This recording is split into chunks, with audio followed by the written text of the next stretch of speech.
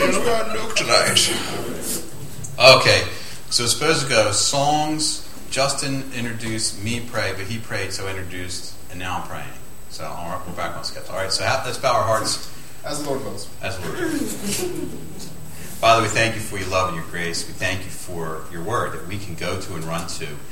I pray that you give us hearts that would place our faith in your word that describes who you are and who we are in light of that. So I pray tonight as Jesse brings some hard words from the words of Jesus Christ from the book of Luke, referring to what it means to actually look and function like a disciple of Jesus Christ. These are hard words, and I pray that you give him wisdom and strength to present them, that we all may look and take inventory of our lives and see how it stacks up against your word and what we should be doing and how we should be thinking and how we should be serving you as opposed to where we are in our lives. So I just pray that you bless this time tonight. I pray for your spirit to waken our hearts up to the truths that we need to be very aware of. And I pray this in the name of Jesus Christ. Amen. Alrighty, fantastic. So, if you're new here, my name's Jesse. I'm one of the elders here at Missio Dei. Am I holding the mic in an appropriate position? Yes. Okay.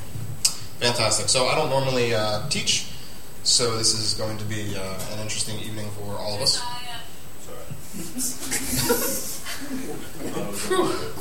What an icebreaker. Okay, we're okay.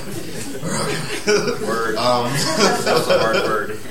Yes. So I guess just a little anecdote real fast before I begin. I was like, this is a pretty self-explanatory passage that we're going to be going through, but it's a really hard passage. So I was trying to decipher in my own mind if it's this difficult for Justin to teach every week.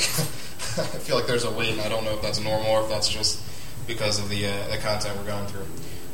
So we're going to be in Luke chapter 14, the end of the chapter, 25 through 35. We will read it in a little bit, but we'll get to that in a second. So our faith is an interesting faith. On one hand, it's as simple as love God and love others, but in the battlefield of everyday life, that simple call can get very muddled, confused, and lost. So that's why, as Justin said, we're going to take a couple weeks to reorient, to refocus. We're going to be bringing the vision back to our hearts and back to the church. So we're taking a break from John this week and next week. We're adjusting focus back on the vision we set before MD in January. All of those notes are up online on our website. You can get to them if you want to review. The hope is that we can reorient our lives around the things that Christ calls us to, and that come along with the commitment of living a kingdom life. So we're trying to get away from doing our own thing and move towards doing the things that Christ would call us to do. So that said, we're going to dive into tonight's passage. But first I wanted to read the last line in the text because I felt that it might mean something to us if we bookended the passage with the very last line. Not that we're adding or changing scripture or anything like that, but I just felt it appropriate to keep it in the back of our heads, the ending, the bell, so to speak, to the chapter that'll be ringing throughout our heads as we continue forward. That line would be, "He who has ears to hear, let him hear." And you'll hear that throughout tonight's lesson. So, okay, now we can dive in. I believe I put the scripture in our presentation software, so hopefully it'll get up there. Starting at verse 25 of Luke chapter 14. Now great crowds accompanied him, that was Jesus, and he turned and said to them, "If anyone comes to me and does not hate his own father and mother and wife and children and brothers and sisters, yes, and even his own life, he cannot be my disciple. Whoever does not bear his own cross and come after me cannot be my disciple. For which of you, desiring to build a tower, does not first sit down and count the cost, whether he has enough to complete it? Otherwise, when he has laid a foundation and is not able to finish, all who see it begin to mock him, saying, 'This man began to build and was not able to finish.' Or what king, going out to encounter another king in war, will not sit down first and deliberate whether he is able with 10,000 to meet him who comes against him with 20,000? And if not, while the other is yet a great way off, he sends a delegation and asks for terms of peace. So, therefore, any one of you who does not renounce all that he has cannot be my disciple. Verse 34, salt is good, but if salt has lost its taste, how shall its saltiness be restored? It is of no use either for the soil or for the manure pile. It is thrown away. He who has ears to hear, let him hear. So the title of tonight's lesson is called Figure It Out. And I'd like that phrase to keep coming back to you as we continue rereading this passage. So this passage is a call to action. This is not a complacency passage. Real quick, this doesn't fit into any other points that I was going to try to make tonight, so I'm going to throw it in there. Is that as I was reading it, you can kind of hear this one phrase repeated over and over again, and that's "cannot be my disciple."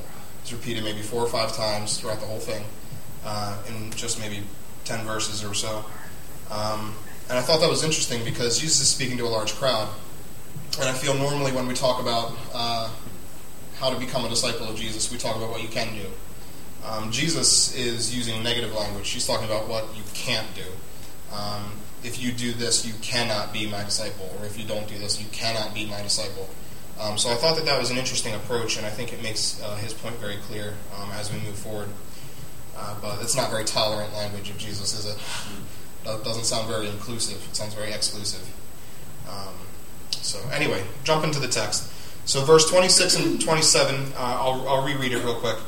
If anyone comes to me and does not hate his own father and mother and wife and children and brothers and sisters, yes, and even his own life, he cannot be my disciple. Whoever does not bear his own cross and come after me cannot be my disciple. So Jesus doesn't waste any time here. He's going right for the throat. Who here values family relationships? They're pretty important to you, right? My hand goes up as well, as it did. I love my wife and my 2 little ones more than anyone. My parents are deeply valued by both my brother and I love his disciple. I'm sure many critics of the Christian faith love this passage. They probably point and say, see, he's crazy. You're crazy. Everybody but me is crazy. But what we have to remember about Scripture is that it's in a particular context. Jesus was a real human being speaking to real people in a real way. He understood hyperbole. He understood colloquialism. And so when he says, hate my family, he is trying to prove a point. And that point is not anything nor anyone should be sitting on his throne in my life, in your life. So if we think of things that we place up high on Christ's throne in our life, can you name some for me? I'll start with one, and that would be maybe school. Maybe schooling replaces Christ in your life on a day-to-day basis. School's the focus. Does anybody else have anything else that they might want to throw on that list of what distracts us, what gets popped up there on the throne? Dating, relationships. The gym. Money. People's perception of you. What people think of you, people's perception of you. You throw ego in there, maybe. Comfortability. Comfort. So pretty much anything, right? Video games. Video games. Oh man, there was a day. That day is not today. There was a day where I could probably admit that. But pretty much really anything that we could possibly think of, that we could possibly exalt in our lives, could take the throne. So jumping down to verse 27, where he talks about bearing our own cross. Does anybody have any inkling as to what it means to carry your cross? Any guesses? I think the one perception, at least that I've been taught, was like whatever persecution you're going through is your cross. Mm-hmm. Like, so if you make fun at it at school, that's the cross you need to bear. Mm-hmm. So personal ridicule would be the cross that you have to bear. Maybe a difficult situation you're going through, like I don't know, family member sick, that's your cross to bear. Maybe trials in life is your cross to bear. Does anybody know what it means to bear your cross in the historical context? So we just talked about Jesus being a real person in a real place in a real time. What does it mean for Jesus talking to his audience in the first century when he says, carry your own cross. Does anybody have any inkling?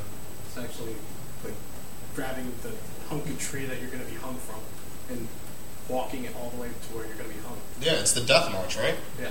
So Jesus was foreshadowing his death whenever he talks about carrying your cross.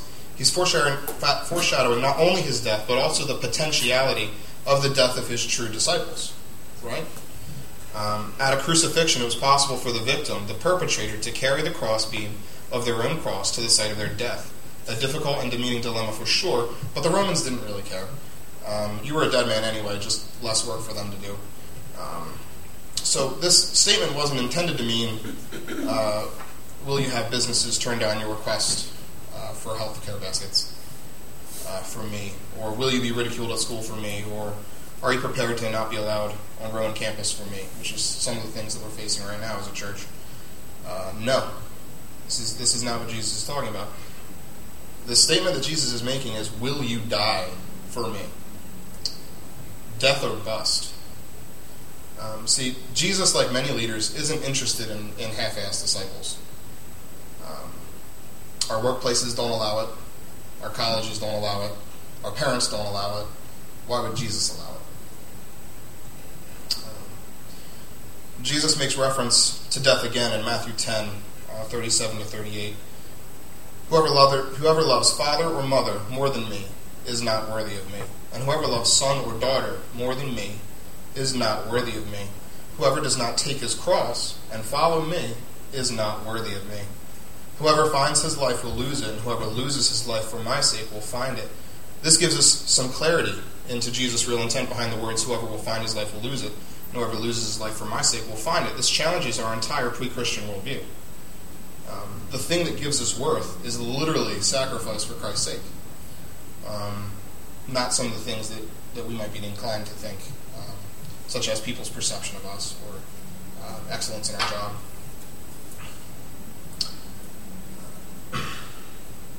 As Christians, shouldn't that be true for all of us?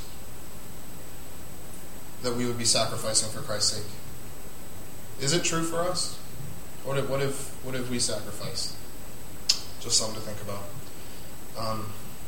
So continuing on in verses 28 through 33, breaking it down, Jesus moves now to some more practical examples. His call might sound outlandish at first, but honestly, he's only being consistent with other areas of life, like we talked about earlier, like workplace balance, colleges. His standards are consistent with those, even. The following examples follow the process of contemplating before committing. So not just rushing in, not diving right in. We're talking about contemplating before committing. So he gives an example in 28 through 30 of a man building a tower and counting the cost. He warns that if a man starts building and gets partway through and doesn't have enough to finish, he'll be ridiculed. He'll be a fool. People will point and there will be a half a tower sitting there. And they'll know who built half a tower and who couldn't finish half a tower. It's better to have no tower than half a tower and no money to complete it. If you walked into a bank today and wanted a loan to start a business, wouldn't they want a detailed plan? Projected costs and success rates? How big of a risk, margin of error? We have some small business owners. Wouldn't they want to know that? We need to approach our commitment to Christ in the same fashion. It's only fair we know what we're getting into, right? And Jesus doesn't want half-assed disciples. He wants us to know that we're getting into a lifelong service of sacrifice for His name. We must realize this or face the reality that the cries of hypocrite might not be unfounded. We need to live consistently with Christ's call to our lives. He gives another example. He ups the ante a little bit in the second one. He moves from counting possessions to counting human life. This is not to downplay counting human possessions, but it's meant to exalt the value of human life. As humans, we are constantly considering the value of things. After all, we are made in God's image, and therefore we reflect some of those character qualities in our own lives without even knowing it. And God Himself places different values on different things. Human life is above all. We are the crown of His creation. He gave us souls that will carry on without our earthly bodies so that we would have the chance to fellowship and worship with Him forever. God places a huge emphasis on the value of human life. But what happens when we don't value human souls as much as God values them? what happens when we're walking around campus, letting people pass us by and not taking opportunities that God might be putting in place for us. We miss those opportunities. We chicken out. We don't engage. We forget our call. We shame His name. We worry about our status. We try and save face. We don't give generally. We don't engage with our local church as we should. We don't. In verses 31 and 32, he's speaking of a king who's deliberating, massing troops to meet an oncoming force. Can he win with 10,000 against 20? Possibly. Very good armies can. The Israelites faced worse odds in the Old Testament, but they had God as a king then.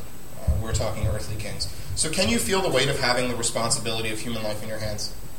I know as a healthcare worker, I feel like sometimes, not that I have those, I just do what the doctors tell me to, but the reality is if someone's dying in front of you and you're trying your best to save them, that weight, it feels like it's on your hands. But this king deliberating, he doesn't have just one human life on his hands. He has thousands. He has 10,000 human lives to consider. And you wouldn't be simply a fool, as the man who didn't count the cost of his tower in the early verses. You'd be a fool and a murderer if you didn't count the cost well, and your army got obliterated. So in the same way, a king deliberates in his war room, we are to deliberate about becoming a disciple of Christ. The same thought and care that a man planning a war, counting the cost of human lives, that's the same attitude that we're to have approaching a commitment to Christ and to His church. He who has ears to hear, let him hear. So to sum up so far, Jesus says the cost of discipleship is not unlike building a tower or massing an army. You've got to count the cost. But if a man was a fool and misappropriated funds for a tower, he at least still has his possessions, his family, his name. A king might send his army to meet in battle, and he could lose men and be named a murderer, but he would still have men left over. He could lose a battle, but not necessarily forfeit a war. So let's consider verses 26 and 27 again. If anyone comes to me and does not hate his own father and mother and wife and children and brothers and sisters, yes, and even his own life, he cannot be my disciple. Whoever does not bear his own cross and come after me cannot be my disciple. A Jesus follower has a different call. We have a different responsibility placed in front of us than mere possessions or other people's lives. We have our own lives here on the line that we're accounting for. And He has given us the call to give up this life or don't even bother, essentially. Be prepared to give up anything or don't come to the table. See, nowadays in our American Christianity, we hear people say, you need to give Jesus your life. And they mean things like 10% of our budget, Sunday afternoons for worship, Wednesday nights for community group or youth group, maybe 5 minutes in the morning for prayer, maybe 5 minutes, if you get the chance. But when Jesus says, whoever does not bear his own cross and come after me cannot be my disciple, He means if you're not willing to die for Him in the worst way possible, you cannot be one of my followers. He's making it fairly clear-cut, and the stakes are very high. I think oftentimes we look at the words of Jesus as an illustration, as something other than what they say. After all, He did talk in riddles and parables a lot. But this is as straight up as you can get. Jesus is looking to the cross, literally looking to the cross and saying, if you won't follow me there, what makes me think that you'll follow me long term? If you're not willing to follow me short term, what makes me think you'll follow me long term? And I think that that's fair. He who has ears to hear, let him hear. So from there, Jesus moves on into a discussion about salt and light. And if you've been in church for any amount of time, you've probably heard a sermon or two on salt and light. It's a common theme throughout the Bible. And Jesus uses one more example for us, just in case we didn't get the point up till now. He starts talking about salt. This one might be a little more cultural, since we don't find it as many uses for salt as they did in the first century. Does anybody know how they got salt in this region? Any clue as to what current day tourist attraction they were near? The Dead Sea. Aptly named, because nothing will live in it due to its high salt content. The Israelites would harvest salt. They'd be pouring it in water. They'd be pouring the water into basins, allowing the water to evaporate. And this would be used for things like cleansing, preservation, flavoring, fertilization, sacrifices. They would have multiple different uses. We just use it to give ourselves heart attacks. But they found a lot of different uses for it back then. But if the salt wasn't harvested properly, it would be mixed with other minerals and become literally useless. And that's what Jesus is talking about in this passage. Jesus says it's not even good for the manure pile. And if you're not good enough for the manure pile, what are you good enough for? So it's thrown away. It's literally thrown away. There is no use for it. It's cast down. It's frustrating because it's a waste, and now you got to find some place to put this. Because it's just literally of no use for anything. It just becomes job security for trash collectors, is really all it becomes. But Jesus also talks about salt. In Matthew chapter 5, called the Sermon on the Mount, Jesus mentions salt in the same way. He's saying, you are the salt of the earth, but if salt has lost its taste, how shall its saltiness be restored? It is no longer good for anything except to be thrown out and trampled under people's feet. So in this passage, we see some of the mystery taken away. From Luke's passage, Jesus implies what the salt represents. The salt represents the Christian life. This makes the passage hit very heavy. Feel the weight of this. He who has ears, let him hear. He's talking about an unproductive Christian life is basically worthless. There is no value to find in it. It is not advancing the kingdom forward. It's moving the kingdom backward. It is useless. There is no place in the kingdom for a stagnant Christian. He's saying that part of your worth is stripped away if you're not advancing the kingdom. But don't tell our American churches this. It'll really hurt their feelings and probably their budgets. But here at MD, we don't want to be just another American church. We want to be Jesus' church. We want to advance the kingdom, and we want you to join us. But that means you need to count the cost. You need to truly consider if you're going to go the distance, to face rejection, to be so bold as to lose your family for the sake of Christ if need be. If not, don't change. Don't change. But you lose your sense of purpose, satisfaction, and delight in Christ if you become complacent. Coming to church isn't enough. That's being stationary. That's sitting at MD events, during service, at breakfast, in class, during free period, when you commute to work, at the dinner table, on Facebook, Twitter, and even Snapchat. Everywhere.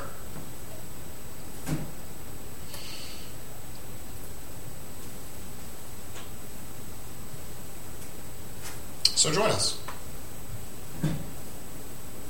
Join us in advancing the kingdom. Come follow a loving God. Come worship a risen King.